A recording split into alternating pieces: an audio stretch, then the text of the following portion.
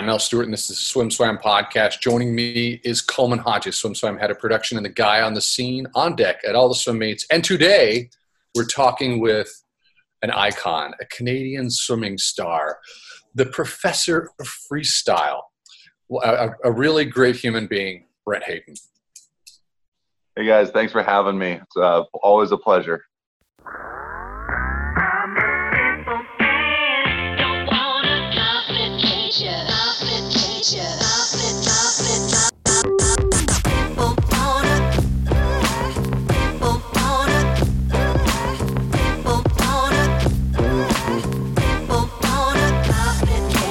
Olympic medalist, world champion, entrepreneur. The reason why I really wanted to have you on and talk to you was I wanted to get into some deep knowledge on freestyle, and we're going to get to that toward here in a little bit. And hopefully we can help some young swimmers out with some information and places to go. Because I got to tell you, I always wanted to be a freestyler. I kind of pulled it together at the end of my career. So, and I won a bronze medal on a relay, but I never fully got it. So I've always been fascinated by people who know how to do this and do it beautifully. And when I see you swim, you really are just beautiful in the water. So I can't wait to get into that. But we do need to our audience has told us that we get our best stuff toward the end of our podcasts. And so we're going to throw a lot at you here in the beginning, just for fun stuff. And typically the conversation, what happens at the end. So we're just going to go right off the bat. What year did you shave your head and why? Okay. So that was in 2007, right before the World Championships.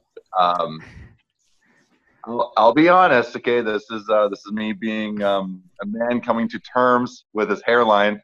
We were at a beach recently, and somebody had taken a picture of the group of us from the back, and I noticed a bald spot starting on the back of my head, and I was like, "Oh my god, it looks terrible." And yeah, that was just like, I just decided right there to just pull out the clippers and just shave it off. And I remember everybody on the team at our team meeting was just like completely shocked when I walked in. But after my first meet with a shaved head, won a gold medal. It was the World Championships, and it just kind of stuck with that. It's I think that goes along with the shaved head look. You wear it well, 6'5", 190 pounds. When you enter a room, we see you coming. But what really tops off the look are those sweet, sweet frames. Where do you get the glasses? Because you always have the coolest glasses. Oh man, well that's a compliment. I never really thought too much about it. I just go to I think it's called like Lens Crafters here at the mall at Metro Town. So disappointed. I wanted something. I was expecting something super cool. Like I fly to London. There's a special shop. No, we don't do that. But these ones are per sol. So these ones are handmade in Italy. So ooh, those are my favorite ones. All right. Well, I've actually, I was a fan from afar, but I had the pleasure of actually flying up and spending a few days with you on a commercial shoot that we did. And you were extraordinarily professional, spot on. You got it. I got to meet your lovely wife. So, forget about you. How's your wife doing? Is she singer-songwriter? What's going on in her life? Yeah, she's doing great. She's writing new music right now. So she's teamed up with an amazing producer. The stuff they've been coming up with, she's working with a bunch of great people. Like the music is absolutely fantastic. It was actually funny last year because she's a child star in the Middle East, right? That's how people know her. So she actually went to Egypt, even though she's from Lebanon. Her song was the biggest in Egypt, had the biggest impact there. So she went onto the show. It's one of it's basically the Oprah of the Middle East. I can't pronounce it. And she sang her old song with a 50-piece orchestra. And it went like millions of views in the first 24, 48 hours. Like it was absolutely insane. She's lovely. And, here's the thing. I had an impression of you because you're a big guy. You're a sprint man. You burn the nitro when you do it, and you've done it consistently for so many years. A little intimidated, and I didn't know what to expect. And seeing you and spending time with you, you're really a a charismatic, empathetic person, but I think that what really comes through is that you love design. You're an artist. You're a passionate photographer. You've had exhibits.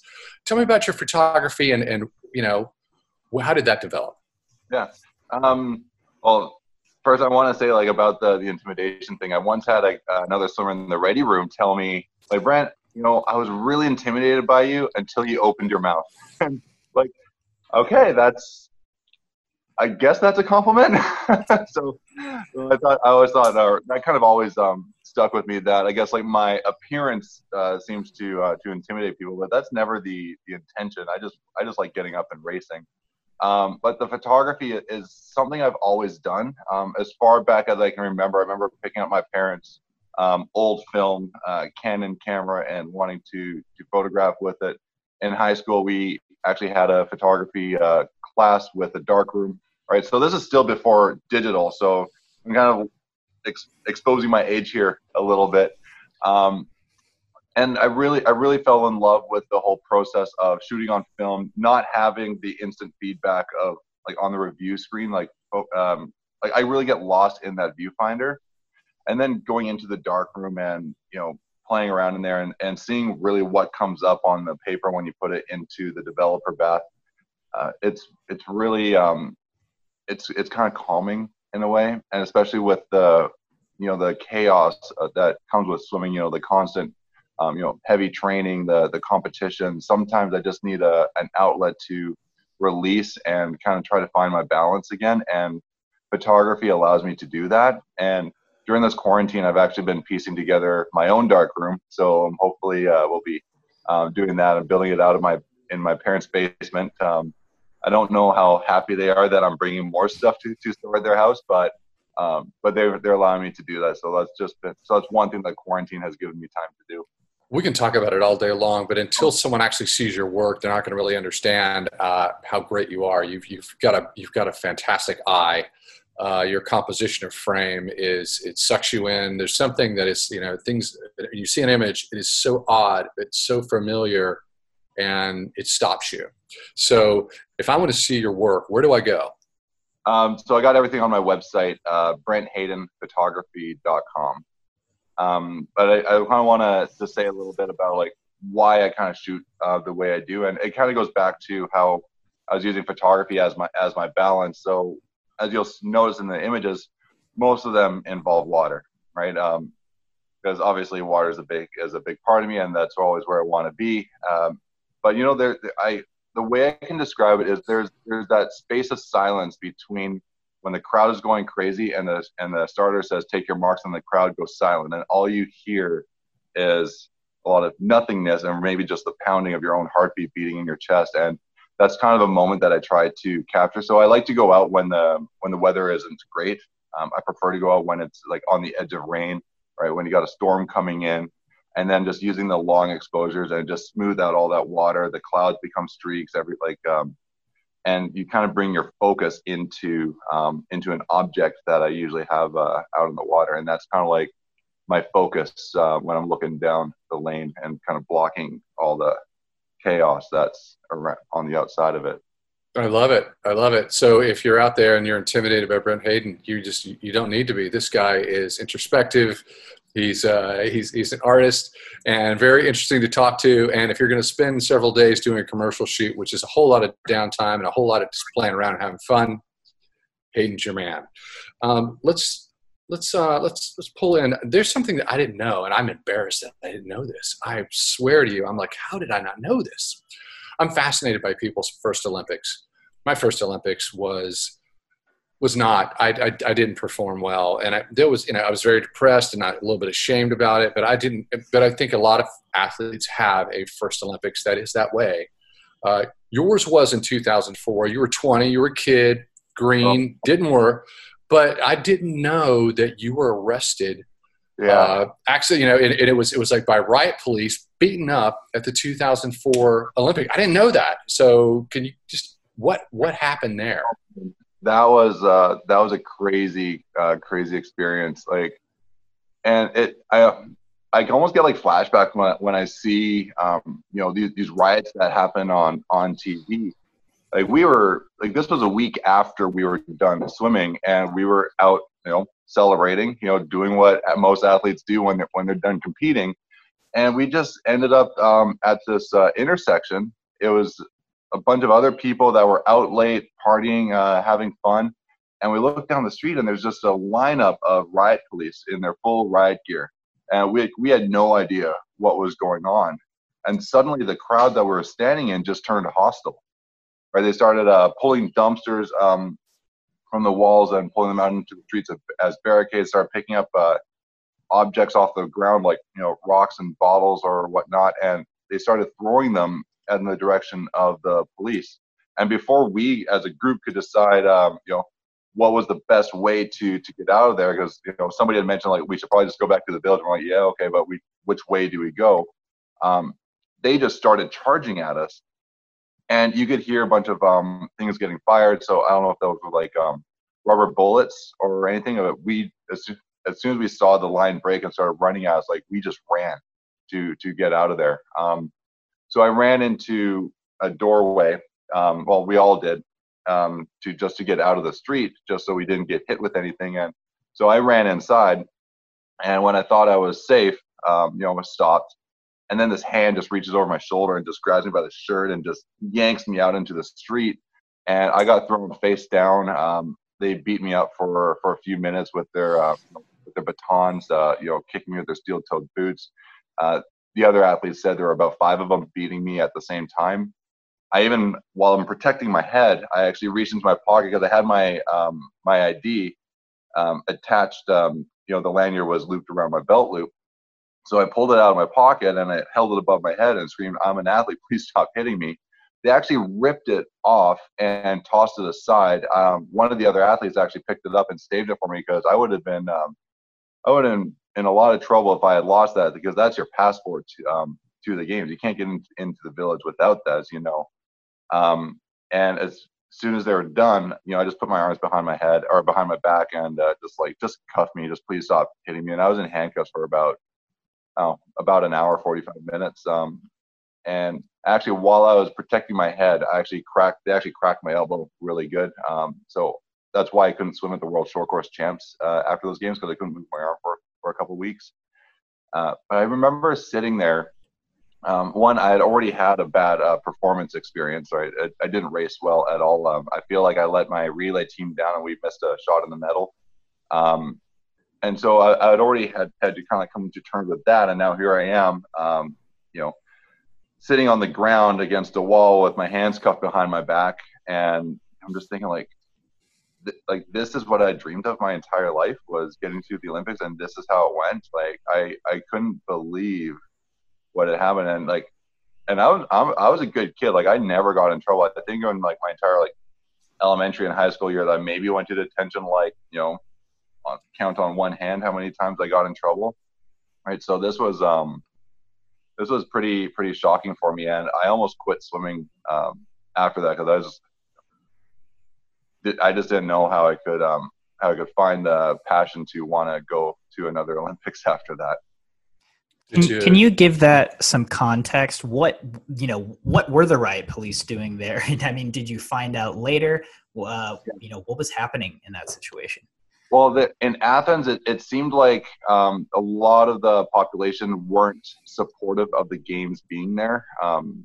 We saw their financial crash, that happened years later. So I think it was probably mostly around the country's economy. And I think as the games grew on, people were just getting more and more aggressive. I guess just get these games over with and just get them out of here. Now, I also feel like that's not a large part of the population. I think the majority of the people there really loved it.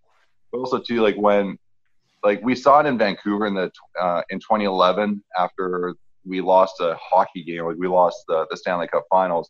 All it takes is just a few people to light that spark, and everybody out who is it's out late. Everyone's been drinking, right? It's easy for it's crazy how quickly that mob mentality takes hold, because all these other people that probably weren't even thinking about it probably joined in too. Thank God you came back from that. It's, I mean, after the death of Floyd, Minneapolis and America, just, the United States exploding in protests. Do you feel triggered? Are you seeing a therapist? Do you feel like you're suffered some trauma? No, I used to get triggered, especially just watching the news and seeing it happen over there, and especially around their economic collapse. Like, they were protesting again, and I'm actually like I recognize what the Greek police look like in the riot gear, and yeah, I got triggered a bit, but I was seeing a psychologist after I got home because of it, and I also had, and this was really unfortunate, but there was a news article that came out about 2 months afterwards, and they mixed the dates of the events up. They said that the night of this arrest, this beating, happened the night before our relay, and said that's why I performed poorly, because I decided to go out late and party, and so when that happened, like, my parents had to they were in the phone book, so they were getting all kinds of nasty voicemails, how I was like a poor ambassador for Canada, and how I should be ashamed of myself, and like those are the nice things that people were saying. So that also turned into a 4-year libel lawsuit because of that. So I was still dealing with that when I was going through the World Champs in 2007, but I don't know. It took me about maybe it made you tougher.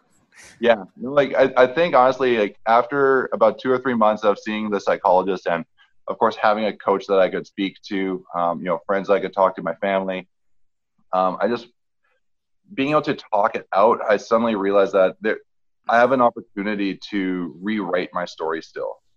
That this doesn't have to be the final chapter, and I think it actually kind of lit the fire under me a little bit more. The swimming was no longer just a thing that I was just doing that I just happened to be good at. I now had something to prove, and I had a story that I needed to write.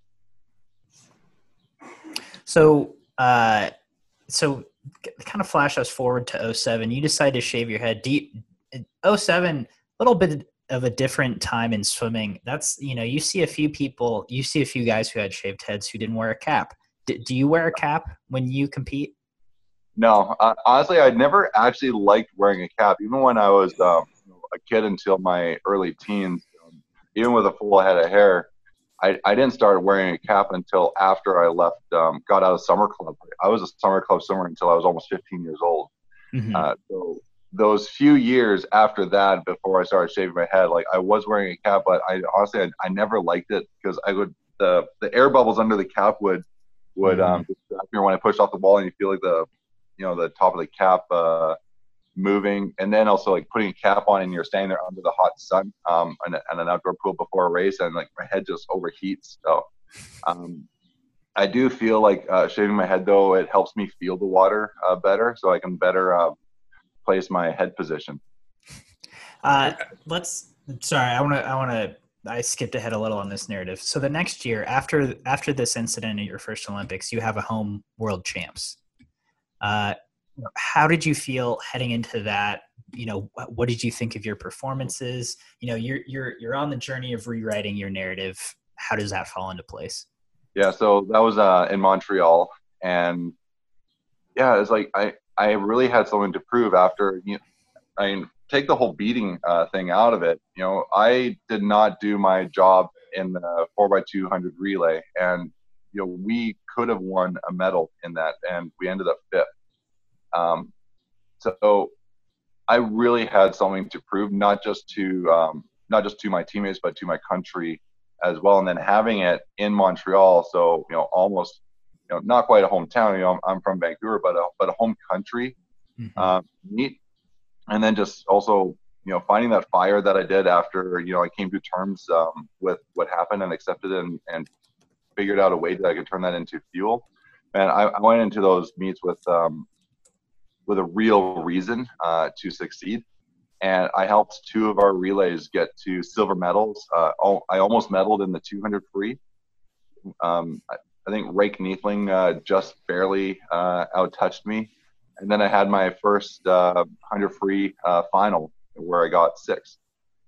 So like that was a big, I don't know what actually, I don't even know what the word was, but a validation, I guess, that I still had something to give to the sport. You came back. I want to get to the freestyle clinic. But I just out of curiosity, the 2009 World Championships I was there watching every minute of it. Every time someone fell in the pool, there was a world record. Everyone was wearing a rubberized flotation device, and it got to a point where you got numb watching it. You know, so I'm there working, but I'm also there as a fan, and it's so I forgot this, but I remember that you went the 47.2 and a laser. And I remember the year before the laser was a good suit, and by 2009, if you weren't wearing the X-Glide or the Jaked, which was fully rubberized, you were suffering. You swam well. That's your best time, right? I mean, that's extraordinary. What was your headspace going into that 100 free final? I'll be honest. I wanted to wear one of those other suits, but you know, I was under contractual obligations to, you know, and I wanted to, you know, honor that contract and not break it. So, yeah. So I got stuck in a position where I had to wear an inferior suit out for that final. Like, I mean, don't get me wrong. It is a great suit, but it was, you know, last year's model, right? This year's models were a lot faster. So, yeah, and I just missed that podium. I think it was by 2/100ths of a second. Busquets just out touched me, and that's something that I do kind of regret in a way, because and there was actually a great article in Swim Swam a while ago, like we're talking like years ago now, that broke down the time differences and actually was able to take like the average time drops from one suit to the other and actually applied that to my race to see what my time was or would have been if I just worn one of the other suits. And it was like, it would have been like a 46.7 or something. So like 44.7. Sorry? 44.7. Oh my God. No, right. it would have been a 44.7. I'm just kidding. But 46.7. That's correct. And like, so that would mean that I would still be the world record holder. Right. And so that's a status and a title that that I didn't get because of a suit. And it hurts sometimes. On the other hand, I'm also proud of myself at the same time too, because I think that, you know, it kind of just shows my integrity as a person. But at the same time, I was like, you know, it would be cool to have that world record. You've been a stalwart man in the blue ribbon event, and with a varied career and so much experience from, you know, the terrible 2004 experience, which was traumatic, winning in 2007, 2009, going through that integrity moment, and medaling in 2012, then 7 years of retirement. And I just want to know, how was retirement? Were you loving life? No, I wasn't living life at all, actually.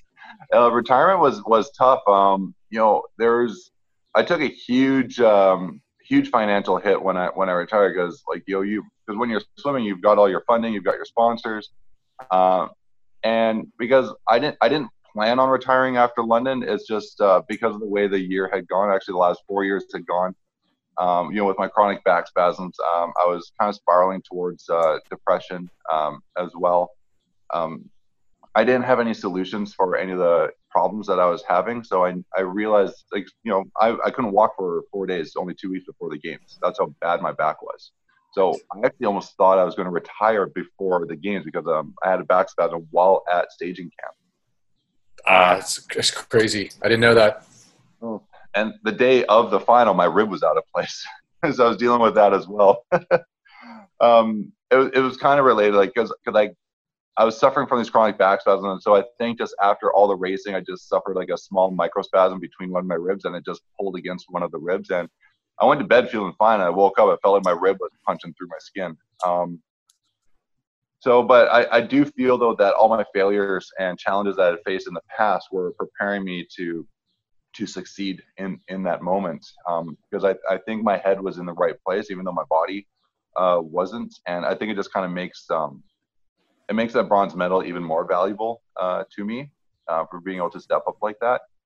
But I had no solutions to these things going forward. And I didn't want to be one of the swimmers that's going to kind of fizzle out because I'm not able to train at the level that I want to, or the backside has become too frequent or too intense. I didn't want to go into depression. So I just like, you know what, let's just end this on the high note that it is, and be able to put that as my final stamp. So I took a huge financial hit, and you know, that was tough. I mean, I got married as well right after the games. We flew straight from London to Lebanon and got married there. So I mean, and life was good. I have to thank my amazing wife for you know, being my life partner through this journey. But you know, but finances were pretty tight the whole time. So I really can't say I was living it up. It gave me time though to, you know, do other things like work on my photography. We started a clothing line, Astra Athletica, which is still going, and actually sales have actually picked up during this quarantine, which has been great. And just, you know, I don't know if we want to talk about this now, but like this kind of like we were doing a lot of private coaching during this time, right? And we were doing private coaching at our pool here. We were traveling across Canada, running clinics with clubs. And my wife actually used to work at one of the top private swim schools in North America. So it was always our philosophy to teach freestyle technique from a teaching perspective rather than a coaching one, right? So we took her teaching philosophy, took my high performance, and we kind of mirrored the two. And over the years, we had developed this curriculum because we would test this with the swimmers, and we were inventing drills to solve problems that we saw these swimmers having. That, you know, we look in our library of drills, like there's no drill that's going to address this problem or address, you know, these 2 or 3 problems at once. So we developed this curriculum, which is a step-by-step progression where we start, you know, from breathing to alignment to body rotation to kick, right? But after a while, the pools kicked us out. We were no longer allowed to do private coaching. Like lifeguards were getting jealous that we were taking away their clients. We had another coach of the club at the pool who didn't like us doing our private coaching because I guess he did private coaching too, and he saw his swimmers coming to us. So like again, there was this professional jealousy going on there. And so without a pool, we just had like, you know what, we need to just put this online. Like let's stop being limited with who and where we're able to provide this. And so last summer we flew back to Lebanon, and we didn't know if we were going to be able to do this there, but it was kind of in the back of our mind that this was one of our goals. And we ended up living just down the street from this amazing pool. It was actually just by fluke, because I actually hopped onto Google Maps one day, turned on the satellite view. I was just looking for all these little blue rectangles from space, right? And I found this one. It was called the Jaita Country Club, and it was just stunning. It's on a mountain looking down the valley towards the Mediterranean. And I just reached out to him, the owner, and I said, hey, would I be able to come and swim in your pool? And he said, yeah, like come on over. And that actually is what really got me back on the water for the first time. Because before then, like I had considered coming out of retirement before, but I realized I didn't really need to come out of retirement. And I wasn't really sure if my body would be able to handle it even if I did, because I've been out of the water now for 7 years. But getting in the water, I was really surprised at how good my body actually felt. Of course, the endurance wasn't there. I could barely go 2K, but over the short distance that I was going, it felt really, really amazing. And then we even did a clinic for a team in downtown Beirut, and the kids really wanted to see me go fast. So like, okay, well, they got this, you know, old like rickety block. Like, okay, well, I'll see what I can do. Got my wife to time it, because then I figured like I could just or to film it, because then I could time the video later. And she filmed it. And after the clinic, I did the time on it, and I think it was like a 10.1, which is, for me, that's really good. So I sent that video to Brent Hawk, and I said, hey, what do you think of this? He goes, dude, you could probably make the Olympic team. I'm like, you think so? So that's actually what sparked it. And I reached out to other swimmers too. I reached out to Anthony Irvin, you know, as somebody who came out of retirement to get his opinion. Reached out to Bruno Fratis to see what he would think. So I was talking to all these other people before I even thought about asking Swimming Canada, because I felt like I needed the confidence first to ask them. But before I did that, like we still kept filming. We started filming the course. So we asked the guy at the country club, okay, now can I actually film this course here? And people don't really get in the pool until about 12 o'clock. So yeah, just come in every morning. So we hired a camera guy. And every morning we just started going to the pool and we just started filming the course. And as I was filming the course, my stroke started feeling better and better and better. And so I started doing more sprints and actually was able to get those times down to like 10.0s, even did a couple of 9.9s. And then I got the confidence to reach out to Swimming Canada and say, hey, what do you guys think?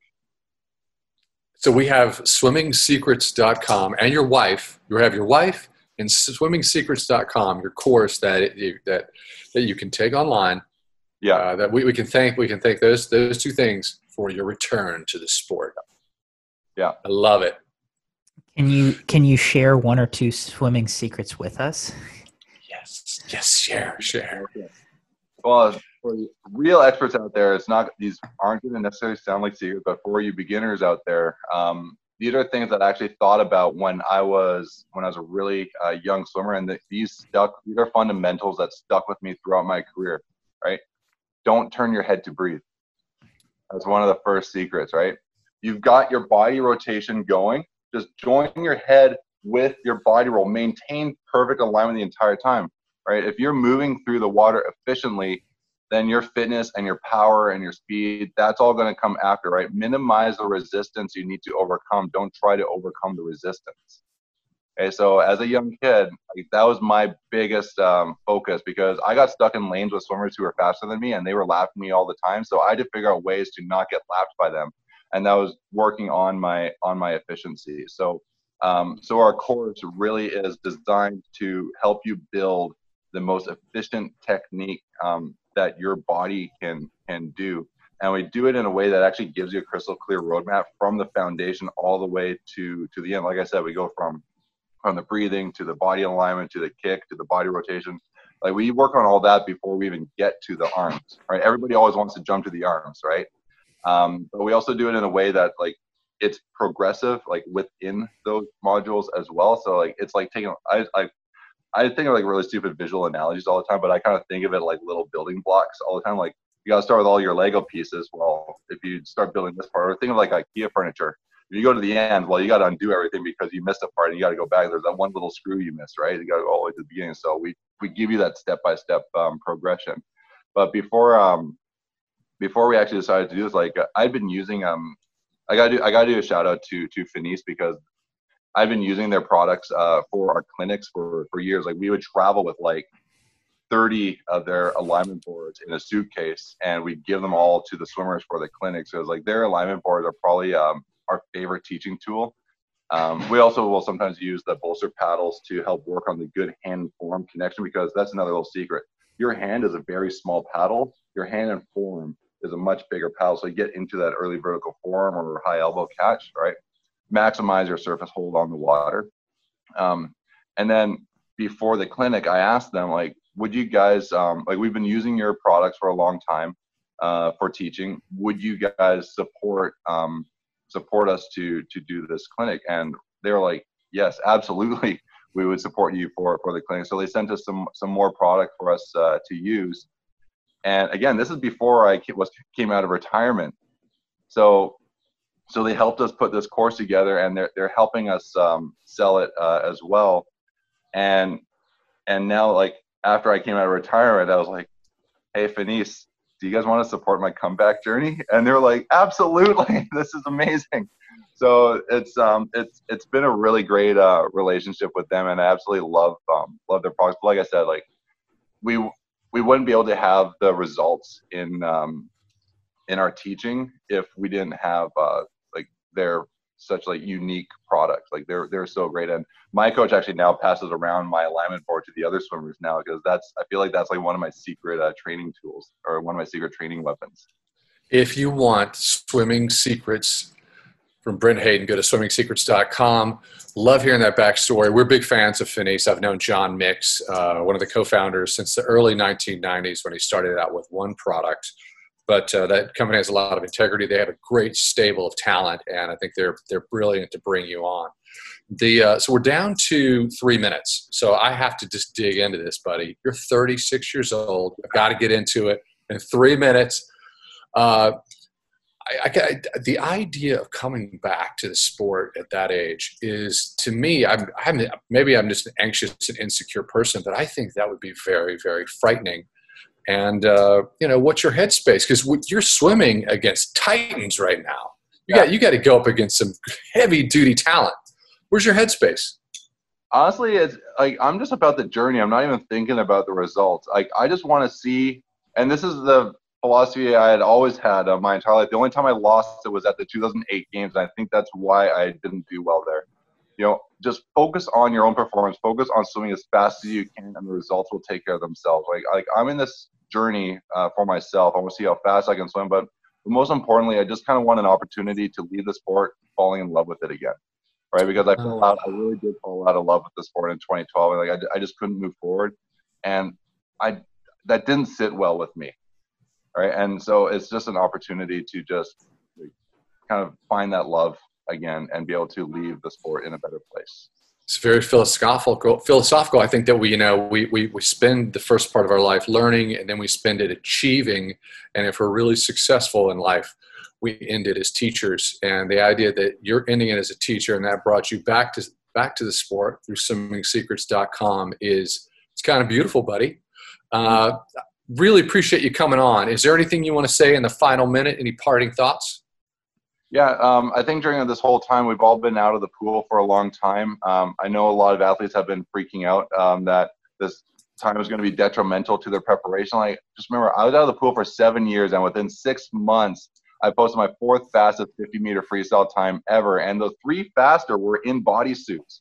So I could argue that was actually my best performance ever. I mean, I'll say it did help having Caleb Dressel kick my butt off the starting blocks and having to try to pull him back in the whole time. So, but now I know, where I need to improve in the front part of my race. But, just use this as an example. I mean, you got other examples too. You got Anthony Irwin, you got Derek Torres. Like, a lot of athletes have taken a lot of time off and been able to come back and do great things. And the time off might even put you in a better place. It'll give you your body a chance to recover in ways that the constant training might prevent it from doing. And then it's also going to clear your head. So when you get back into the water, you're going to be a little bit more hungry for it, because now you've experienced what life is like without swimming. Hey, do you love SwimSwam as much as I do? Do you want hours of endless practice footage, race video, and a guide to the best pancakeries in the country? Then subscribe to our YouTube channel below. And follow us on social media at SwimSwam News on Twitter and Instagram. If we get 1 million followers, I might just eat 1 million pancakes. Only one way to find out.